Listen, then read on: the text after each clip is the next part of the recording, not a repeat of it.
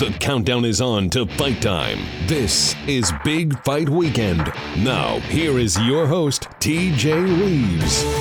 Yep, ring the bell on the last weekend of July. Summer, it's hot everywhere, and we hope the boxing action will be as well for this weekend.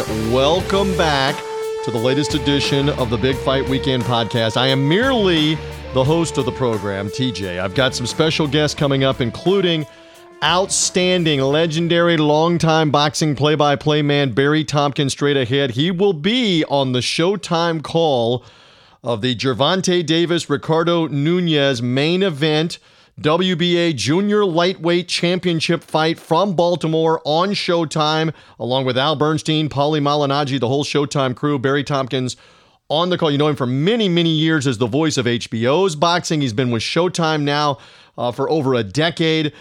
Tons and tons of great fights. I look forward to talking with Barry about Gervonta Davis and this matchup, and also reminisce with him a little bit about some of the great fights that he remembers calling, including who he might compare Davis to. Again, that's one of the fights that we're focusing in on here as we preview the weekend on the podcast. We're also focusing in on the doubleheader. DAZN has the show from Arlington, Texas. Maurice Hooker, Mo Hooker, and Jose Ramirez for the Unified Junior Welterweight Championship. 140-pound WBO, WBC Junior Welterweight titles on the line. Hooker, the WBO champion. Ramirez, the WBC champion.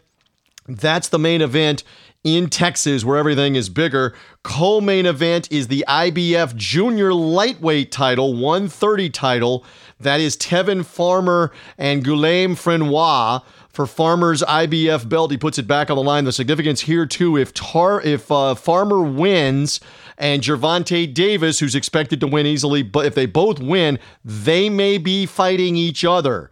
WBA, IBF unification fight down the road in the 130-pound junior lightweight division. So again, a tandem card in Arlington, Texas that we will be talking about as well a little bit on the show. Later on, David Payne, the boxing writer from the UK, is back, not only to give some thoughts on what happened this past weekend with Pacquiao and Thurman. I'll give some thoughts on that here in a second. But David also with some insight on the heavyweights in the UK, including Dillian Whyte, who, when we talked in the preview mode last week, was headlining the triple header of heavyweights that we're going to be fighting at the O2 Arena last weekend. Whyte victorious by decision over 12 rounds over Oscar Rivas, but the bigger deal is the controversy of his failed PED test before the fight. He failed a PED test before the fight, Dillian Whyte, the British contender, and they didn't reveal it, and not even to the opponent Rivas. David Payne will have all kinds of thoughts on all of this when he joins us a little bit later on in the podcast. Where do we go from here with the British heavyweights and what he thinks about what was done or not done. Also, Marquise Johns, the lead writer, the purveyor, the overseer of BigFightWeekend.com, who does a fantastic job. Marquise will be here to help recap Pacquiao Thurman and also talk about the fights that are going on this weekend. We also don't need to go any farther on this podcast without talking about what happened last Friday night at the ESPN Top Rank show in Maryland, where a Russian junior welterweight, 140-pound contender Maxim Dadashev was killed after what was a brutal fight over the course of 11 rounds, in which, as the fight wore on, his opponent, a Puerto Rican, Subriel Matias, began to wear him down, outscoring him at times 3-1 in punches.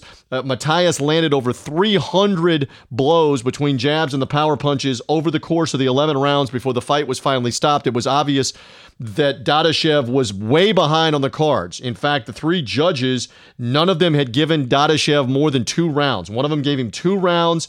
The 2 other judges had only given him 1 round. It was a one-sided fight, and Buddy McGirt stopped the fight after the 11th round, where Dadashev had taken a bunch of punches in the 9th, the 10th, and the 11th, and said that's it.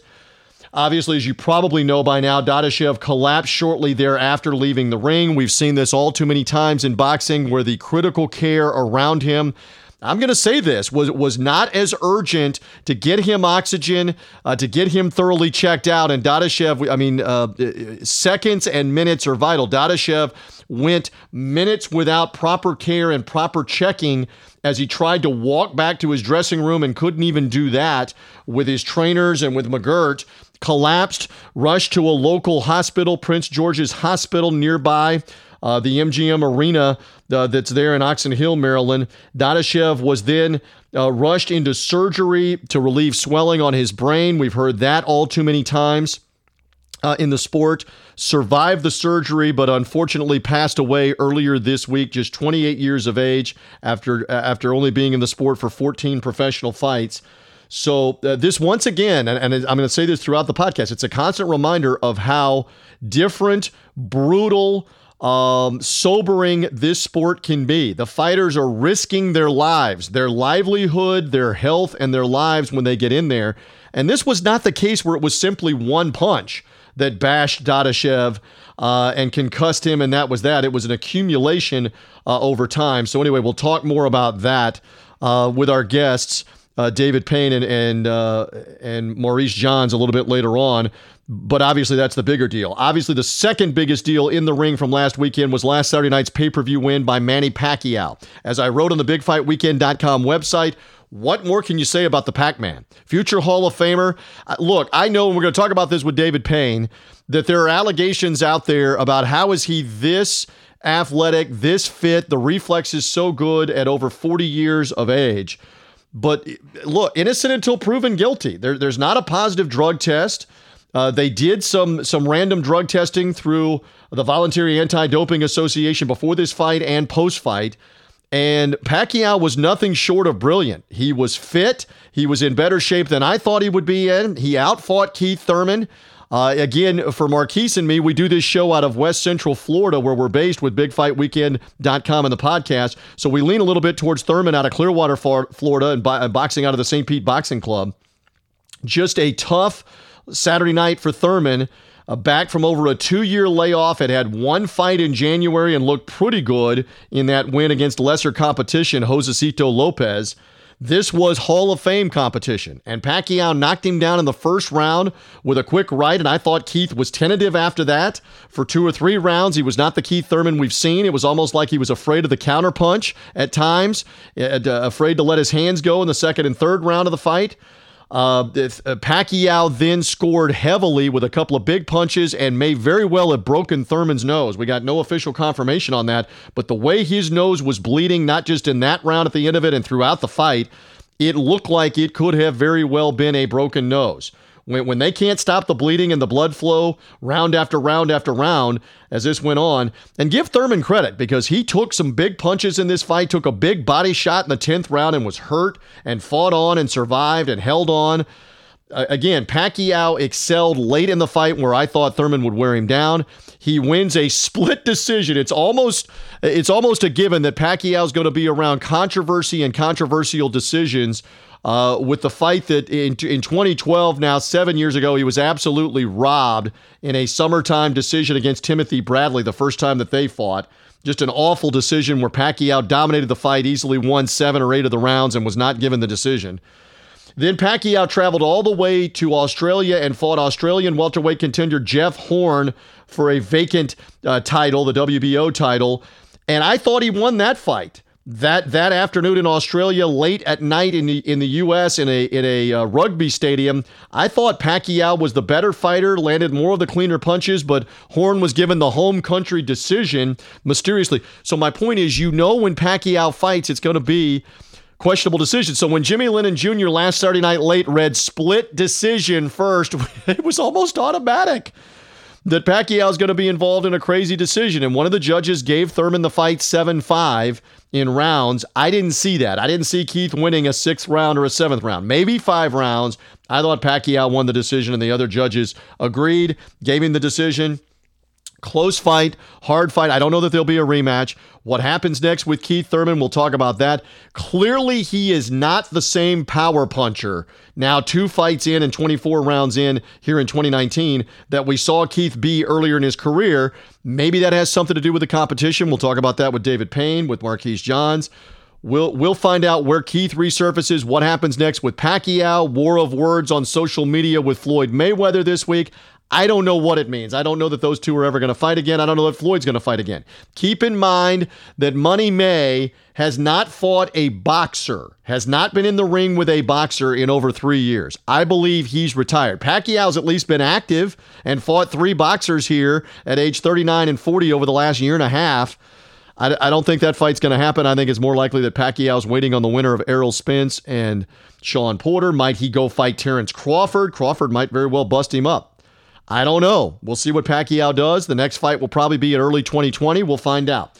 Anyway, there's the lid on what was a great performance from Manny Pacquiao. More from our guest in a little bit. A reminder here, too, that Big Fight Weekend is brought to you in part by Vivid Seats and the Vivid Seats mobile app. And whether we're talking about these fight cards, like the one in Baltimore for Gervonta Davis that is coming up on Saturday night on the Showtime card for his title, the fights that are in Arlington, Texas coming up with Mo Hooker and Ramirez and Tevin Farmer's title defense coming up Saturday night in Texas. All the boxing cards across North America, go to Vivid Seats, the Vivid Seats mobile app, for the best selection of seats for 100% customer service guarantee. And we've even got a promo code. Big Fight 10 will save you 10% off your initial order. If you're a first-time user of Vivid Seats, remember the promo code Big Fight 10, 10% off the order up to $50 at Big Fight Weekend's promo code Big Fight 10 at Vivid Seats. So make sure you have that at checkout. And a reminder, again, use Vivid Seats for all the tickets to all the events. Football season coming, baseball games, concerts, you name it. You can find it on Vivid Seats. But in particular for us, for the fights, remember Vivid Seats and the Vivid Seats mobile app. All right, here we go. Special guests upcoming. Barry Tompkins straight ahead from Showtime on the call of the Gervonta Davis main event fight Saturday night on Showtime and their cable network. We look forward to hearing from David Payne, the boxing writer in the UK. He's going to have some insight again on the Dillian Whyte situation, his suspension, his future. What does it mean? If a British heavyweight's going to ever get in the mix here besides Tyson Fury, we'll see. Marquise Johns will close things out, talking about these title fights with Davis Nunes on Showtime and then the doubleheader on DAZN, including Maurice Hooker's title unification fight. All of that is straight ahead. Let's get rolling here on the podcast. Yeah, it is a pleasure to bring on here one of the great boxing commentators and voices that you will find, that you will hear for many, many years. Barry Tompkins of Showtime Boxing is with us on the Big Fight Weekend podcast. Thank you. I should say to the audience that Barry is being very accommodating because he's been trying to get to Baltimore, Maryland for the Gervonta Davis world title fight. He's gotten there. We got fighter meetings going on, and Barry's like, look, I can do it, but we got to figure out how and when. You made it happen. Thank you. Good to have you. Glad to be with you. Glad to be with you, TJ. All right. So Gervonta Davis and Ricardo Nunes. Davis, obviously an up-and-comer. Biggest storyline. It is the first world title fight in Baltimore involving a Baltimorean, if I have that right, champion in almost 80 years. As I joked with your colleague Steve Farhood a couple of weeks ago, you want to confirm you did not cover that fight 80 years ago. Neither did I. I knew he would say that. Yes, we did not cover that fight. You did not. Farhood did not. But this is history-making, and it's a great up-and-coming talent that's the main event Saturday night. Yeah, local guy, and it'll be a sellout crowd. And of course, he'll have the whole city in his corner. In fact, he was given the key to the city just the other day. So, and I was kidding him about the fact that he's got the key to the city now. He no longer has to break in. He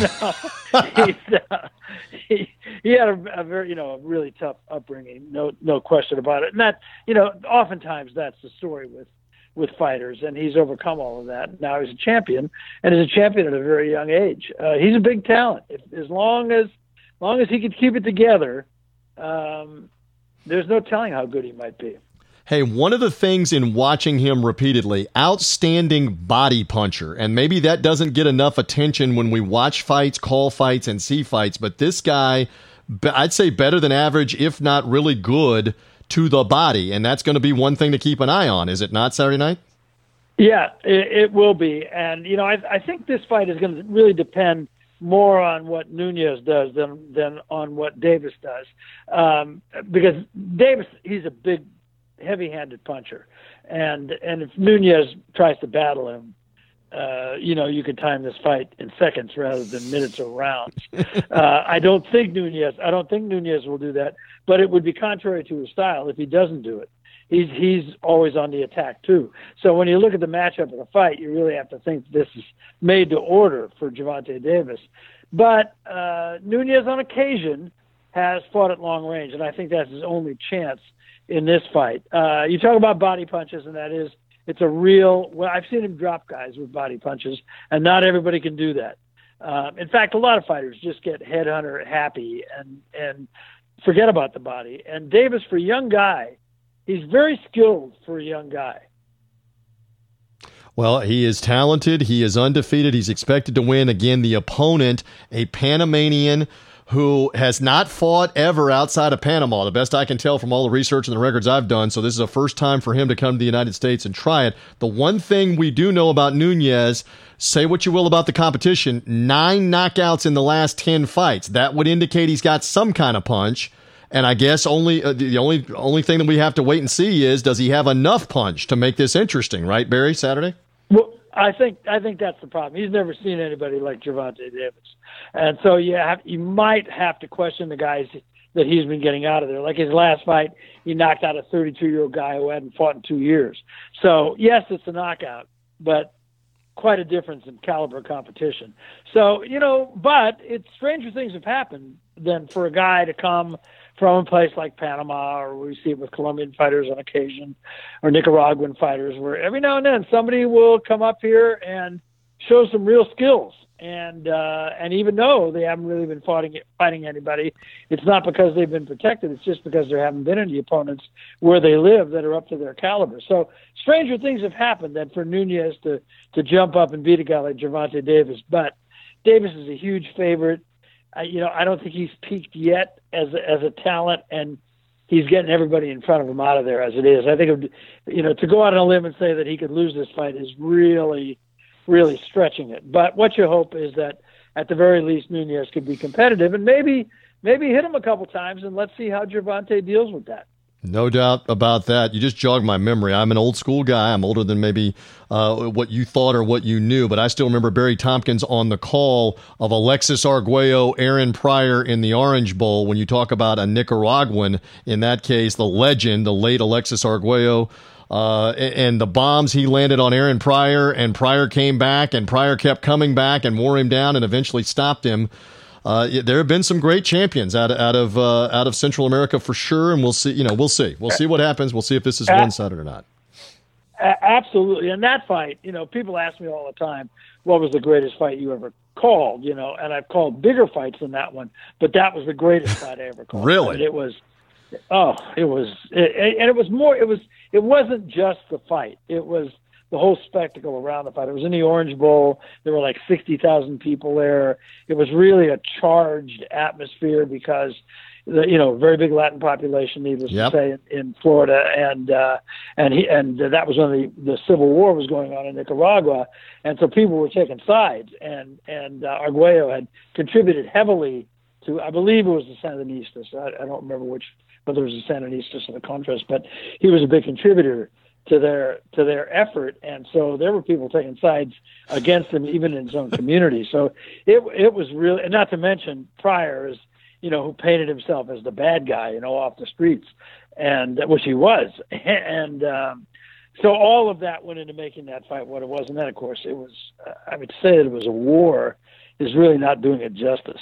Amazing fight. Had the controversy after about what was he drinking, the Panama Lewis controversy. What was he giving him? Yeah. Had it all. Had it all that night. And I in my own mind, I'm loving me some Barry Tompkins. Remember you calling that fight with Larry Merchant and the others on HBO many years ago. I don't know that we will get that Saturday on Showtime. Again, Barry on the call with Al Bernstein, Paulie Malignaggi of this Gervonta Davis fight. Before I let you go in a moment, does Davis remind you of anybody up and coming? You've had such a decorated career calling fights. Does anybody come to mind that he reminds you of, Barry? Or maybe it's a couple of guys. I don't know. Well, it's interesting, TJ, because you and I talked about this a little bit before we went on the air. And the guy that came to mind immediately was Aaron Pryor. And How about that? Before you asked me about Pryor and Arguello.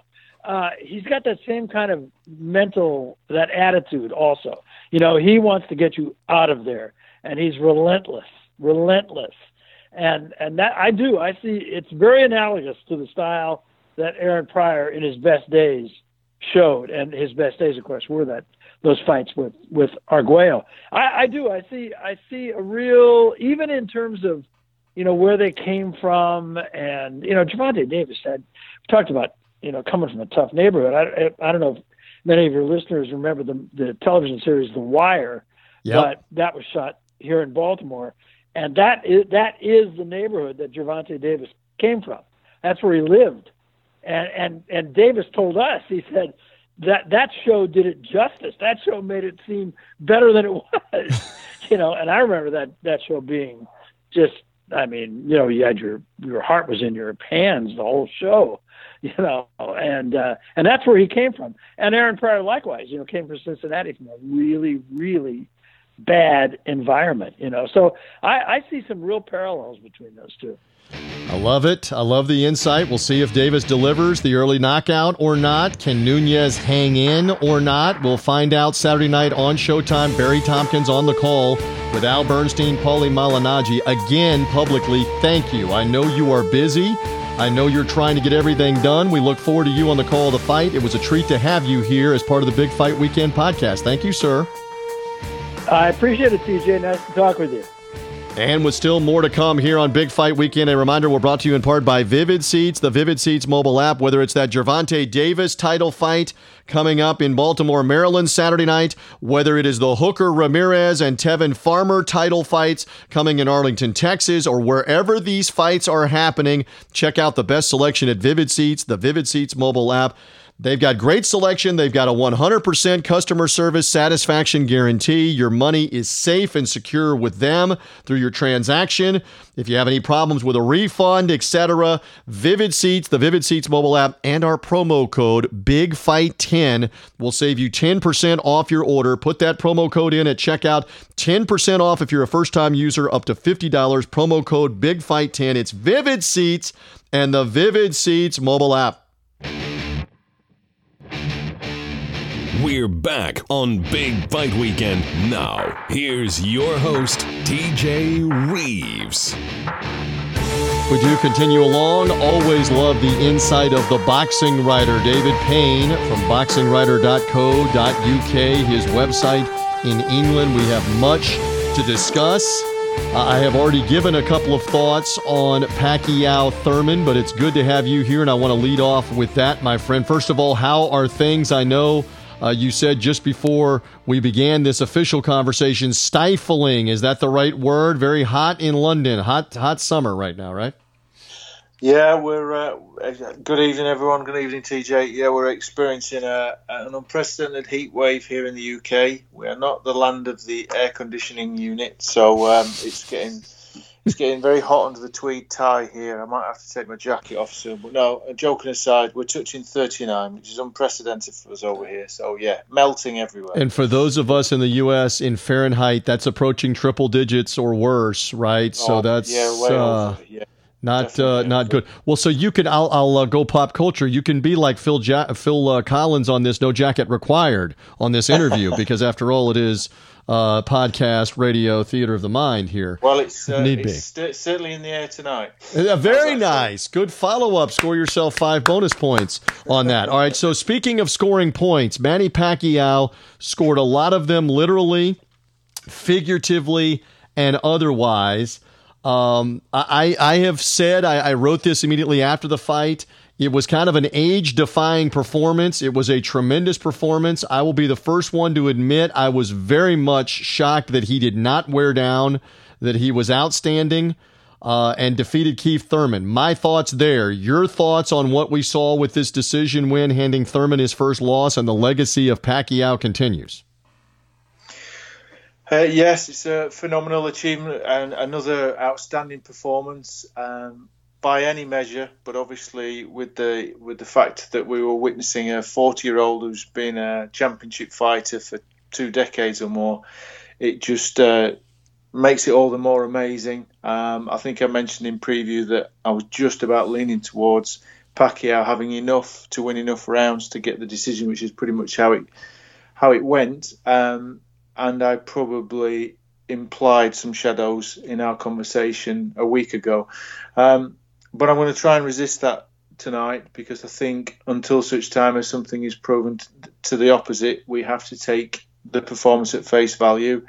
It was remarkable to beat a fighter in his prime, one of the top 2 or 3 in division, unbeaten, a big puncher at the weight. To do it relatively convincingly is amazing, and perhaps we just have to appreciate that amongst us is an all-time great, and one who has fought often enough to have proven that over a long period of time to, I think, to force himself at least into conversation about a top 10 or 20 of all time. And hopefully time will not take that away from us, and we can say that we had someone within our midst that does in some way compare to the greats of the past. Hopefully that's never spoiled for us. Yeah, sure. And I know the implications are that when you're age defying at this age and still excelling, that you've got some kind of performance enhancing drugs. Now look, I haven't brought this up as of yet, but we might as well right here. They did do a voluntary anti-doping testing prior to the fight. They did a post-fight VADA test as well. I will further say this: for all of the internet speculation, and that's all it is, about Pacquiao's conditioning versus his age, the ability to still throw volume of punches even late in the fight and as effectively as he did, for all of that speculation, there's not a pill, there's not an injection that's going to help you take a punch. I will vehemently go after whomever toe-to-toe figuratively in a debate that you can't take something that helps the toughness part of taking punches and taking punishment. Not that I or anybody else that I've heard discuss this to be aware. And that's what impressed me, to bring it back to the fight. I don't know how much we make of that toughness, because Thurman clearly was hitting him and could not hurt him and could not sustain hurting him as the fight wore on. And I really believe that was the difference in the end. Pacquiao took Thurman's best, gave back, won the 10th round late, may have very well won the 12th round late, because Thurman couldn't hurt him, couldn't wear him down. David, your thoughts? Yes, it's. I don't know about the validity of your claim, and I won't enter into the toe-to-toe you suggest about whether performance-enhancing drugs can improve your durability or your ability to withstand punches. But that put to one side, what it perhaps also spoke to, that it perhaps is uncomfortable listening for you guys, because I know you've spent some time around Keith Thurman. He's from your neck of the woods, as we say. But perhaps Thurman isn't quite as good as we thought he was too, which is also something that I pointed to in preview, and which is why I felt Pacquiao had the opportunities, or would have the success that he did. But no, he couldn't hurt him through the fight, didn't really seem to make that breakthrough, and you and I both did discuss that possibility, that if he couldn't, how does he then go on to win the fight? So it was just a good fight between two top 5 guys in the welterweight division, and we know a little bit more about both. And if we are to put the birth certificates aside for a moment, then Pacquiao is a very live fighter in that division, and there's lots of interesting matchups available to him, providing they don't involve the retired one. Well, we'll see what happens with that one. There's certainly, and I know you're mentioning, without mentioning again, Floyd Mayweather, Money May, and there's been some social media sparring. I'll believe it when I see it. I mean, Mayweather hasn't fought a boxer in over 3+ years. I don't know that it's anything other than hype at this point. Hey, one more point on Thurman, and this has been made by others. That now post-injury, we now have 2 fights with Josecito Lopez in January and this fight, where we can, not the full sample size, but we can maybe look at this and say not the same puncher anymore because of the injuries, the elbow injury and the hand injury that kept him out for almost 2 years, 20 full months, that maybe he is not the same puncher anymore. And I don't know. I guess time will tell on whether he gets it back. What do you think, David? Well, it's a rarity for a fighter to be away for 2 years for whatever reason at whatever point in his career and come back and either be the same or better. Keith Thurman has had his physical prime. We've just talked about Manny Pacquiao defying those kind of benchmarks, of course, but he's had his physical prime. I don't believe he improves from this point forward. And as you say, in 2 fights, he's struggled to dominate. He struggled to make 2 different opponents weaken. Lopez got back up. Manny Pacquiao seemed untroubled by flush punches that he was able to land and continued. So one of his big assets seems to have diminished, or maybe it's the quality of the opposition has improved over the longer period, because of course the fights with Garcia and Porter, similarly, he wasn't able to quell them completely either. So maybe that's part of it. That can happen too. I also remember, as you mentioned, the injuries, speaking to Colin McMillan, a featherweight from the 1990s over here in the UK, a good puncher in his time, but had a horrific shoulder injury and had a similar amount of time out and was never quite the same again. Couldn't recapture it and had to concede that despite going through multiple operations and many different types of rehabilitation. So it is a difficult business. Few fighters get through a career without injury. Few fighters go into a fight without some niggle or other.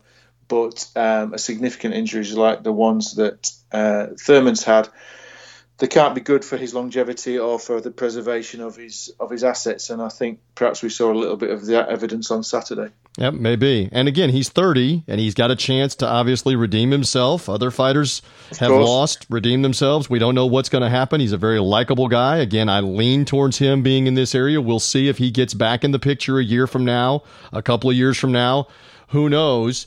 And to that same point, Pacquiao took a year off after the loss to Mayweather with rotator cuff shoulder surgery, right shoulder, and he still throws a wicked right hand at his age. Again, make of that what you will at the advanced age, but he was able to overcome it from surgery, and we'll see what happens. One more point I know that I wanted to make too. It was the Las Vegas anti-doping that also caught Canelo Alvarez too. Let us not forget at one point the Nevada anti-doping. So we'll see what history reveals on Pacquiao and if there's anything legitimate to what all the speculation is. Oh, hey, let's make a segue. Speaking of PED violations, so over in the UK, the heavyweight triple header took place that we talked about previewing last time on Big Fight Weekend. Dillian Whyte wins the fight with Oscar Rivas. But that's really been overshadowed with what's come out now post-fight midweek, where essentially it's been revealed that Whyte had failed a pre-fight drug test days before the fight, and nobody said anything, including to Rivas before the fight. David, I defer to you. Your thoughts on all of the shenanigans here? Well, as you say, there's almost 3 stories. I was going to say 2, but there's almost 3 stories here. Obviously, the fight was one thing, and it was a very good performance from Whyte in a very difficult fight. But as you say, that's washed away now by the news that he has failed a test for performance-enhancing drugs. The reason that there's another story that runs in parallel is the fact that this occurred pre-fight, and that obviously there were several parties privy to this knowledge, aware of this fact, and the fight went ahead. The pay-per-view was preserved and the fight went ahead. And more galling than that still is the apparent revelation that Rivas was not informed, so could make no choice or judgment about whether he wanted to continue and enter the ring with someone who, it would seem, has taken something to improve his performance and gain an unfair advantage. Obviously, we have to do the due diligence of, it would seem, a second test or a second sample being tested, and we still at this point don't know what the substance was, the extent of the transgression by Dillian Whyte. Because as my opinion on these things has evolved, the drug taking can't be a black and white issue. We'd love to make it binary. You fail a test, therefore you're banned for life. There are shades of grey. There are degrees of how much someone has gone over a line. Jarrell Miller being one extreme, and someone taking some sort of over-the-counter cold and flu remedy being the other end, and you can't treat the two things in the same way. There are those that argue that you should, and that's the only way that you'll get the only sanction that will actually make people think twice and be more scared of what they're digesting. But unfortunately, in Dillian's case, he does have a previous, which was at the thinner end of the scale I mentioned, the over-the-counter or kind of supplement type thing, which was accepted when he appealed, that he didn't knowingly seek an enhancement. But if he is found to be guilty again, I believe he's looking at an 8-year ban based on British Boxing Board of Control rules, which is remarkable. Which yes. considering that Canelo Alvarez, I think, got 8 weeks, or it might have been 8 hours. To think 8 years is remarkable. Go ahead. Yeah, well, that's the thing. Obviously, there are perhaps ways that if that did turn out to be the case, there are ways that Dillian could perhaps navigate that, shall we say, by not fighting under the British Boxing Board of Control sanction. We've had that in the past. We had that with Derek Chisora, David Haye, which wasn't sanctioned by the British Boxing Board of Control because of their fight and bringing the game into disrepute over in Germany. That was conducted here in the UK under a European regulator. But so there are ways and means he may be able to navigate that. But obviously, it's a massive blow to his career and to the integrity of the sport. But as we also mentioned, the parallel story here is what kind of influential and connected people were aware of this and made a choice to let the event run in the knowledge that one of the fighters had failed a test for whatever the technicalities of. There's an appeals process and it would have to test the second sample, etc. It seems terribly unfair and commercially driven rather than the best interests and health of the two participants, to my mind. So that story needs to unfold too. That's the voice of David Payne, the boxing writer. Find his website, boxingwriter.co.uk. Does a tremendous job with us on the Big Fight Weekend podcast. We love reading him as well as he previews fights. His specialty, obviously, with fighters abroad from where we are in the United States doing this podcast, in the UK, in England. But he goes back and forth with the fighters here as well, and I love the insight. Just one more on this whole thing.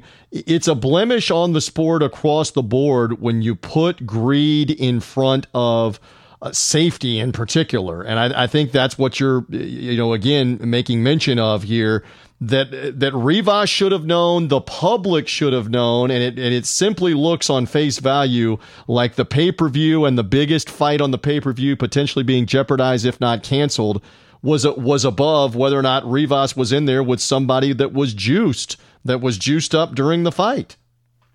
That would be the natural conclusion from the information we have at this point. Obviously, all parties need a platform or the opportunity to put forward their case, but that would seem, as I say, on the basis of what we know thus far, that would seem to be the natural conclusion to draw, which is a sad state of affairs, whatever, again, the technicalities of the British Boxing Board of Control's regulations are. And it is important for balance to point out that the British Boxing Board of Control is recognised around the world as one of the most stringent bodies in terms of fighter health and and safety. Some of the things that they introduced, the ringside protocols, the availability of ambulances, oxygen, etc. Yep. In the aftermath of other events that have occurred, are respected around the world and admired around the world. However, in this instance, on the evidence we have, it would seem they are complicit in something, in a judgment call that seems misplaced at this point in time. But again, there's probably some more information that will make it more of a subjective conclusion, I suspect, yet to come. I'll make one more sarcastic point. It's a shame that it's cost Dillian Whyte that number one status that he is so coveted and held so many different times that might have very possibly, perhaps, gotten him a title shot in the next lifetime. But apparently that is what has exactly happened. Well, it seems lighthearted to even worry about that at this point, because clearly, if he has committed the offence, then he doesn't deserve much sympathy. But it is regrettable, if we just put that to one side for a moment, that someone who has been willing to fight very good fighters and stay active in the absence of a title shot should be to be found to be unable to continue that journey, because we've enjoyed it, haven't we? And it was a good fight on Saturday. But in light of other events over the weekend, we can't get away from the fact that this is a dangerous enough sport without one guy, unwitting or otherwise, taking an unfair and an illegal advantage into the ring. There's enough danger inherent in boxing without that. So, and we should all be wise to that. And it's the other tragedy of boxing, that of course people like the WBC only imposed a 6-month ban on Jarrell Miller for taking some of the most potent performance-enhancing drugs it's possible to ingest. So who knows what they may say about this. It isn't beyond the realms of belief that Dillian Whyte could still fight for a WBC title in 2020, irrespective almost of what the outcome of further findings might be. All right, David. So you've made mention kind of roundabout about obviously the reminder, the awful reminder of how dangerous boxing is, and that's the death of Russian junior welterweight contender Maxim Dadashev. Dadashev dying 4 days after injuries suffered in what was a hotly contested fight that became a one-sided fight as it wore on, with a Puerto Rican contender also unbeaten named Subriel Matias.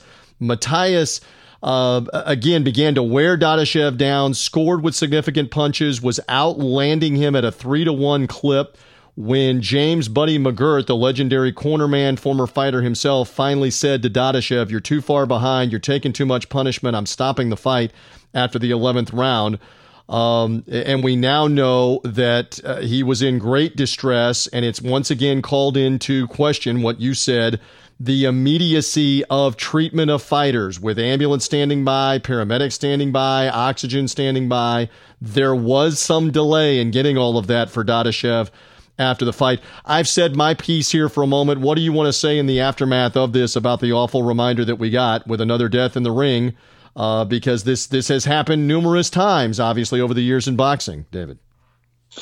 It has, and we lean heavily on what can feel like patronising cliche at times like this. Our love of a sport that is inherently entwined with danger and violence is difficult to explain sometimes at times like this, and we lean heavily on the fable of the lives that it saves, the ones that it saves away from the spotlight that is thrown on the ring when someone is essentially killed by the sport.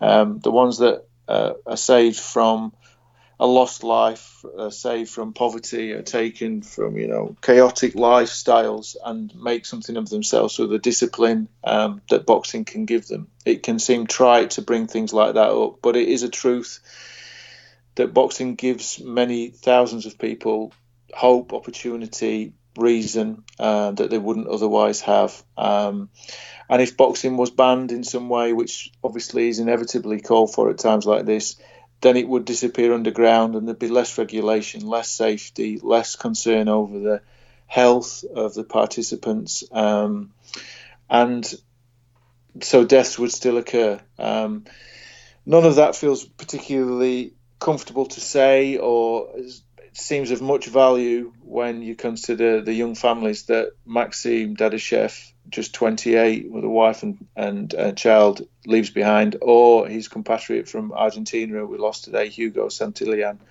who also fought at the weekend and unfortunately succumbed to the injuries he received. A son of a fighter of the same name too. So tragedy strikes boxing again. Unfortunately, again, it isn't easy to say, but alas, the stories will move on. Their names will be remembered, but boxing will move on. There'll be more fights tonight. There'll be more fights at the weekend, and the carnival that is boxing will move forward. But it does give everybody a point to reflect, to reassess, to recalibrate their expectations of people that step into the ring.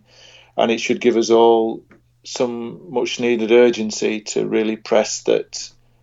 Certainly think issues like extreme weight loss for different weight divisions and title fights, sure, and also things like the drug taking that we've been talking about are really, we get to the bottom of some of those issues and we find remedies, because the sport is dangerous enough and takes lives on occasion. So it's not to be taken lightly. And it's definitely fighter safety first and foremost. Again, I always love your insight. Tell the fans again where they can find you, how they can find you to read more of what they've been hearing about here on the Big Fight Weekend podcast, David. Well, as always, as TJ's very kind to introduce, you can find me at boxingwriter.co.uk. If you want to follow me on social media, I use Twitter, and it's at The Boxing Writer. And hopefully I might be appearing on Big Fight Weekend podcast again, and perhaps on the website too. So catch me there. And thanks again, as always, TJ. Sorry it's not slightly happier themes this week. Well, sure, the realities of boxing that are there, but we got more great fights ahead too that we're previewing on this episode, and we always love the insight of David Payne. David, thank you. Good night there in England. We appreciate it. Always fun, TJ. Take care.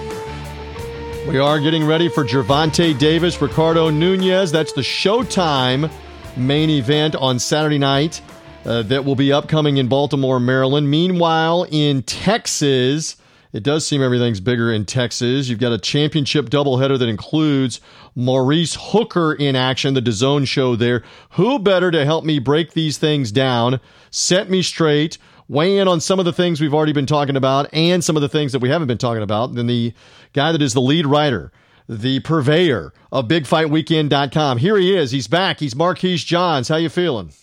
Pretty good, TJ. Just looking forward for another weekend of fights as always. Yes, indeed. Okay, so before we get to the action in the ring, let's cover the things outside of the ring that we've already been talking about on the podcast.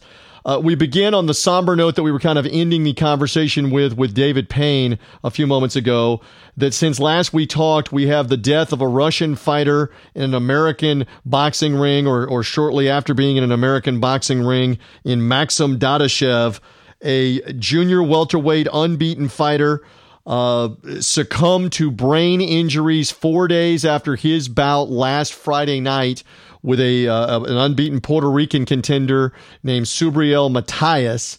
So, Marquise, I've already said some things about this. What do you want to say? We've written about it. I wrote about it on the site. You've written about it on the site. What do you want to say as we get the unfriendly, awful reminder of how brutal boxing can be? We're always reminded, TJ, when situations and tragedies like this happen, that it is a contact sport and that these guys are always putting their lives on the line every time the bell rings. The one thing that concerns me more than anything else is that we hope that with lessons like this and with fights like this, that we get either a stronger or a tougher protocol on safety, or just a way to make things as a whole for the fighters safe as a whole when it happens. Tim Bradley, when we mentioned about it on the site for BigFightWeekend.com, mentioned a great line where he said, every time I talk to my wife and kids, I have to always tell her, I may not look like this when I go back out. And he was dead serious when he said that. Yeah. And he was adamant about it as well. And it put me in perspective when I was reading that and listening to him say that when he said it. And it just brings everything down to a law and it puts everything back in perspective that at the end of the day, these guys are all human beings and they just want to make ends meet and survive like everybody else. And they have families. They have girlfriends, they have wives, they have kids. And I thought it was very appropriate. I mean, he was animated. This was an interview after ESPN had left the air. The ESPN Plus coverage had left the air. And Bradley was even saying, I don't know that we did enough to get him medical attention and get him to the hospital quick enough after the fight. And I hope that reminder is there again. The interesting thing, it's awful, but it's worth the debate, is it's not as if Dadashev had suffered, let's say, 2 knockdowns in the final round and was being beaten senseless with the referee saving him and stopping it. It was more grueling, being worn down, absorbing a volume of punches, and Buddy McGirt could just see it looking at him. And so I'm not excusing what should have probably been done quicker, but I'm understanding better. We didn't have a brutal moment, a brutal end to that fight that would say, get the bloody stretcher in the ring, get him on the oxygen, get him to the hospital. Not at all. And it's the way that the fight went down. You can see if. And it's the one thing that I will give ESPN credit for on this is that fight and that whole card as a whole has been taken down for more than one reason or another. You can also throw in the fact that Teofimo Lopez's dad dropped the N-bomb on live television. That's always going to hang out. That's always a good idea. So ESPN on the Plus app is that fight's gone. So if you have to go through the sketchy ways to find it now. And the one thing about that fight when I was watching it last week is that over time you could see the signs of him not being functional. Like at one point, I want to say it was a 9th or 10th round, TJ, he was taking, I think, a solid 20 to 30 shots. And it just makes you wonder, like, why didn't they stop it then? We can sit here and speculate and question all the time. Why didn't they stop it here, and here? But at the end of the day, he's still gone. And that's what makes this thing just more tragic than anything else. Yes, it is. Awful and an awful reminder. So we have that. Let's go ahead and get it out of the way. The controversy that involves Dillian Whyte. Again, David and I were just talking about this. I've said some things. David said a bunch. You have the floor, Marquise Johns. What do you want to say in particular when we have now learned Whyte failed the drug test before the fight and they said nothing? It makes you wonder how much money was being hidden or given to Rivas at the end of all of this. Because if you were to tell me, TJ, I'm going to fight a guy who failed a drug test and nothing done for it. And we find out today, as we're recording this, is that Rivas' camp had no idea that he failed the drug test. Of course, the British Boxing Council let the fight go on because Whyte appealed it. I mean, once the appeal goes through, TJ, like any other sports suspension, you got to play through it. But in 2019, how do you not have an obligation, as the British Boxing Control Board that David was talking about, how do you not have an obligation to tell the other fighter that he has tested positive for performance-enhancing drugs, and the other fighter should know that? Why is that not automatic? I didn't know why that was hidden information either, and the one thing that's concerning about it, because Eddie Hearn had an interview today with IFL TV. At this point, I think he's part of the network of IFL TV, all the YouTube videos they have with this guy. And he spent about 28 minutes, TJ. Let me know if this sounds very exciting video to you. We're waiting on more litigation. We are waiting for information to be followed up at a later date. And additional information will follow, and we're waiting on a Dillian Whyte press statement. This was 26 minutes of this, TJ. That's what happened. So Eddie Hearn is all but passing the buck on this. I think I explained even on Twitter at Weak Sauce Radio. TJ, it's like those old Looney Tune cartoons where like the character holds the bomb. And like he thinks he thrown the bomb at somebody, but then he opens his eyes back up and it blows right back up. And then he's standing there and he has no hair left and smoke, and the cartoon character is, I get the vision. Look, it appears that they were trying to, because keep in mind we're in the United States. This and it was on DAZN, but this was a pay-per-view in the UK and in Europe. And a big Saturday night, big deal with the heavyweights, and that was the main event. And they didn't want to cancel the main event because of it. It looks seedy, unseemly, whatever adjective or adverb you want to use, that it was a money grab to keep that fight going and to not tell Rivas. It's exactly why they kept that fight going, and it's very questionable at best, TJ, that Hearn and anyone on the other side didn't explain to the other folks at Rivas, hey, our guy wasn't exactly safe or clean with this. And also with Whyte, this is also what's going to be a second time with this. And the one thing about these drug testing bans, and as he waits for his B sample, maybe it may show up clean. More times than not, it doesn't. If the first sample, this kind of reminds me of what happened when they popped Jarrell Miller earlier this year. The first sample came in with a few drugs. Then they waited for the B sample, and we found, TJ, more drugs. So that's what I expect with this, and I expect that prepared statement from Dillian Whyte to come out with saying something along the lines of, I made a force. The usual cliches when people get caught with tasting for drugs, I made a horrible mistake. Right. It was a reckless take. Well, but like judgment. David, if I can interject, like David pointed out, he was caught before. and it was apparently a banned substance in medication that was his excuse then, and he appealed, and I guess got the punishment lessened on appeal. But how many times do you get to cry wolf here of, I didn't know, I'm sorry, I inadvertently took it, before we believe, no, you were taking it on purpose. So, all right, I promise, let's move on to the fights that are in the ring for this weekend, please, Marquise Johns. Let's start with Gervonta Davis, this fight with Nunes. All right, flat out to you. Is this thing going beyond a couple of rounds, or is Davis going to just dispatch this guy in the Showtime main event in short order? What do you think? I think with Gervonta Davis in this fight in his hometown of Baltimore, which will probably have a ring entrance longer than the actual fight itself, like his last fight against Hugo Luis, I don't expect this to last longer than 2 rounds, maybe 3. And I'm hoping that this will actually, with Gervonta, now that this mandatory is out the way for him, will set up a fight down the line with more than likely the winner on the other card on the zone with Tevin Farmer facing Guillermo Formol, the guy who he already fought already, and Joe Mocaro is the same guy. They both fought to a draw last time. So the IBF is running out of opponents for Tevin Farmer to fight. And at this point, the next fight for these 2 guys is these 2 guys. Right, fight each other, right? At this point, yes. And hopefully this will actually put that fight in the ring as well, because they've been talking on Twitter about fighting each other since I've reacted by my account, and it seems kind of endless at this point. Well, and again, you got separate promotions, you've got, separate networks that are involved here, but maybe that is what we're heading towards. I thought it was interesting when Barry Tompkins and I were talking that he was saying, hey, Davis comes from a really rough part of Baltimore. It's an interesting success story, but he's been arrested a couple of times, including earlier this year. He's not a choir boy. He's got problems outside the ring. Let's see if he's spectacular in this main event. And I know you were curious about another fight on the Showtime undercard here. What's the one undercard fight that you're interested in as well? On the Absolutely. undercard? Yeah, on the undercard, Ladarius Miller is fighting Jesuras Corrales, former featherweight champion who upset the guy in Japan a while back. It's going to be a good test for him to see where he stacks up competition-wise as part of the Team Money team in regards to Miller. Hopefully, with Miller, Corrales is not known for punching power, but the one time he did knock somebody out, he won the belt for it. We'll see how that stacks up. But that's the fight that I'm looking for. All right, so Ladarius Miller and Jezreel, if I have it right, Corrales, 10-round lightweight undercard fight on the undercard of Davis and Nunes. And again, worth pointing out, Nunes has never fought outside of Panama in 23 professional fights, 21-2, 20 knockouts, 9 knockouts in his last 10 fights. You were telling me before we began the official interview, you've actually seen online a couple of his fights.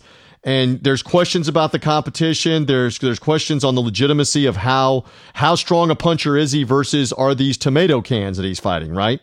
Absolutely. In the last fight I saw with Nunes, the WBA, because he's the WBA mandatory, they held a streaming card on their platform a couple months back. I want to say back in April, where he was fighting in this very nice ballroom actually. But the guy he was facing looked like he may have found gloves for the first time in his life, and he took care of him in 2 minutes.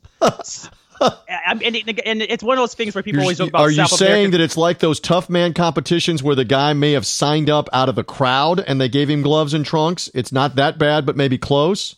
He may have thought it was The Price is Right, TJ. The price was wrong on that one. Let's put it that way. Oh, all right. So we'll see if Nunes has anything in that one. The DAZN card again, Hooker Ramirez is the main event in that one. And for Mo Hooker, you wrote about this earlier for the junior welterweight champion. This is kind of a homecoming situation for him, not unlike Davis in Baltimore. This is a bigger deal for Hooker there in Texas fighting Jose Ramirez. Absolutely. With Hooker in this hometown fight, fighting back in Dallas, with his close-knit family, he is looking forward to making a big scene on this big stage, and nothing bigger than having a unification bout with Jose Ramirez, who has been looking like a beast lately with these last few fights. I'm actually looking forward to seeing what version of Hooker we get. The last time we all saw Hooker was against Mikael Pierre, actually, who for 12 rounds was beaten around. So we'll see if Ramirez can actually keep up with Hooker in terms of competition from Hooker. And let me rephrase that, actually. Hooker, this go-round, is having a legit fight as opposed to what he had with Pierre, who was very soundly beaten over 12 rounds and actually was dropped, I want to say, 3 times in that bout, actually. All right, and again, that's WBO and WBC belts on the line in the 140-pound junior welterweight division. IBF junior lightweight title fight that you already referenced is Tevin Farmer and Guillaume Frenois, if I have the last name right. That is for the IBF Junior Lightweight Championship. And that's the co-feature. So that fight theoretically will have happened before the Gervonta Davis fight. So we may hear lots of squabbling and lots of bickering on social media after these fights are over with, that Davis and Farmer might fight each other. As I customarily do, if there's anybody that's on it for this weekend for all the fight action, it's Marquise. You need to be following him at Weak Sauce Radio on Twitter, following Big Fight Weekend on Twitter and online. Is there another fight that I am leaving out, another fighter that you are also interested in this weekend, or did we pretty well cover it, Marquise? Those are the main ones, with the exception of on the Hooker Ramirez card, because that honestly is the card to watch this weekend. Out of Houston, Ammo Williams is in action again. He made his pro debut a while back in spectacular fashion on these DAZN cards. And he's in another spotlight fight as well against, like they always say, TJ, to you, favorable opposition. So he should be ready for another first-round knockout to highlight his skills. He's an exciting-looking prospect as well. Now, so it's Austin Williams, and he goes by Animal. Is that what you said? Ammo, actually. Ammo like ammunition. So Ammo Williams is a middleweight. It's a scheduled 4-rounder, but you're putting the under-over at 45 seconds, 90 seconds, 1 round. What are you putting the under-over at? I will give it the same time as I give a Hot Pocket a minute and a half. I love it. A minute and a half is right. Listen, we want to plug away. Many fans are finding out about BigFightWeekend.com here as we come down the stretch of the month of July. Thank you to those that are finding the website on behalf of Marquise and me. Subscribe to the podcast, by the way, on iTunes, wherever you find podcasts, Stitcher, Google Podcast, because, again, we bring great guests on as best we can. Marquise does a great job of keeping me in the middle of the road. We got David Payne over in the UK giving us kind of the British or European perspective on things. But Marquise, we have a lot of fun with the site, and we want to say thank you to a bunch of audience that has found us in the last few days on all these subjects, and we want to tell them we're going to keep it coming, right? Give them an idea of what they can find when they go to BigFightWeekend.com. Absolutely. When you go to BigFightWeekend.com, TJ, you're always going to find news, reviews, and anything on boxing, past, present, and future that we're working on. Working on a piece for the weekend where Kulev Pulev is being reinstated after his debacle with the reporter out in L.A. I'm going to leave names out of this for the sake of conversation and litigations. But he's able to fight again, and he was at one point rumored to fight Tyson Fury. Tyson Fury is now being rumored to fight the LeBron James of boxing, Prince Charles Martin now, TJ. So I'm working on a story with that for the site as we have. So that should be amusing. And Pulev is a decent puncher, but again, he got in trouble for kissing, as you said it there, kissing a reporter after the fight. Of all things, forget about drug tests or forget about doing something illegal that gets you disqualified. Kissing a reporter can now get you in trouble too. He did go to her defense. He did go full Bugs Bunny. You never go full Bugs Bunny. Oh my Lord! And whenever you go full Bugs Bunny, you got to be dealt with. Is what you're saying. Take the left turn at Albuquerque. Always take the left turn. Does anybody below the age of 30 or 25 get that reference? I'm not sure. But in any event, so Pulev, you're going to be writing about. We write about historical fights, but also preview mode for these fights with Gervonta Davis and Nunez, the Maurice Hooker Ramirez fight, the Tevin Farmer championship fight, preview mode, recap mode. They can find it all on BigFightWeekend.com, right? Yes, they can. And also you can find me, once again, on Twitter at Weak Sauce Radio. Pound for pound, TJ, still the best Twitter handle in the business. I'm challenging anybody. I haven't seen any contenders yet. I'm waiting. Also, you can find the site at Big Fight Weekend. Follow that as well. Always having news articles up there to keep up everybody updated in the world of boxing. I know you were writing also late in the week on the Polish American heavyweight contender Adam Kaunowski, who has the knockout streak going. He's going to be in a main event in a couple of weeks in New York against Chris Arreola. And Kaunowski could find himself in the mix. I loved the column about the article about the dad bod, because I'm kind of developing the dad bod as it is. And look, if Kaunowski can laugh at himself, if Andrew Ruiz can laugh at himself eating a Snickers bar and having the dad bod or the mall cop bod, these guys can punch. Ask Anthony Joshua. Ask the guys that Kalinowski has been laying out. These guys can punch, so they may not have the Mr. Olympia physique, but let's see. So if you want to read more about Kalinowski, you can go in there on BigFightWeekend.com. Dillian White, the previews of these fights this weekend. What's going on with Pacquiao Mayweather? Give me a 15-second take. Are Pacquiao and Mayweather just blowing smoke and trading barbs on social media, or is there something to this that we may see them fight in 2020? What say you? Just on a guess? No chance at all. I think this is that boxing apocalypse we talked about last podcast, TJ, was supposed to happen. This is that apocalypse of them hinting at it. It's not going to happen. It took 8 years for them to get the fight for the first one to set up. It's going to take another 9 for the second one, so they're just running their math at this point. And I know I didn't ask you, and we're going to get out of here in a minute on the Big Fight Weekend podcast, but Pacquiao was tremendous. We're both disappointed because we live in the Tampa Bay area. We wanted to see Keith Thurman maybe somehow come out on top and stay in the mix. But you got to give a lot of credit to Pacquiao. I know there's lots of speculation that Pacquiao may be on something. David Payne was alluding to that. There's nothing proven, and they tested in and around this fight and after this fight, and until otherwise, this was just a tremendous performance. And he put the whipping on Thurman for 12 rounds the other night. That flash knockdown in the first round, TJ, when Keith was not running into that hook, that was the end of that fight, and it took Keith literally half the fight to get back to it.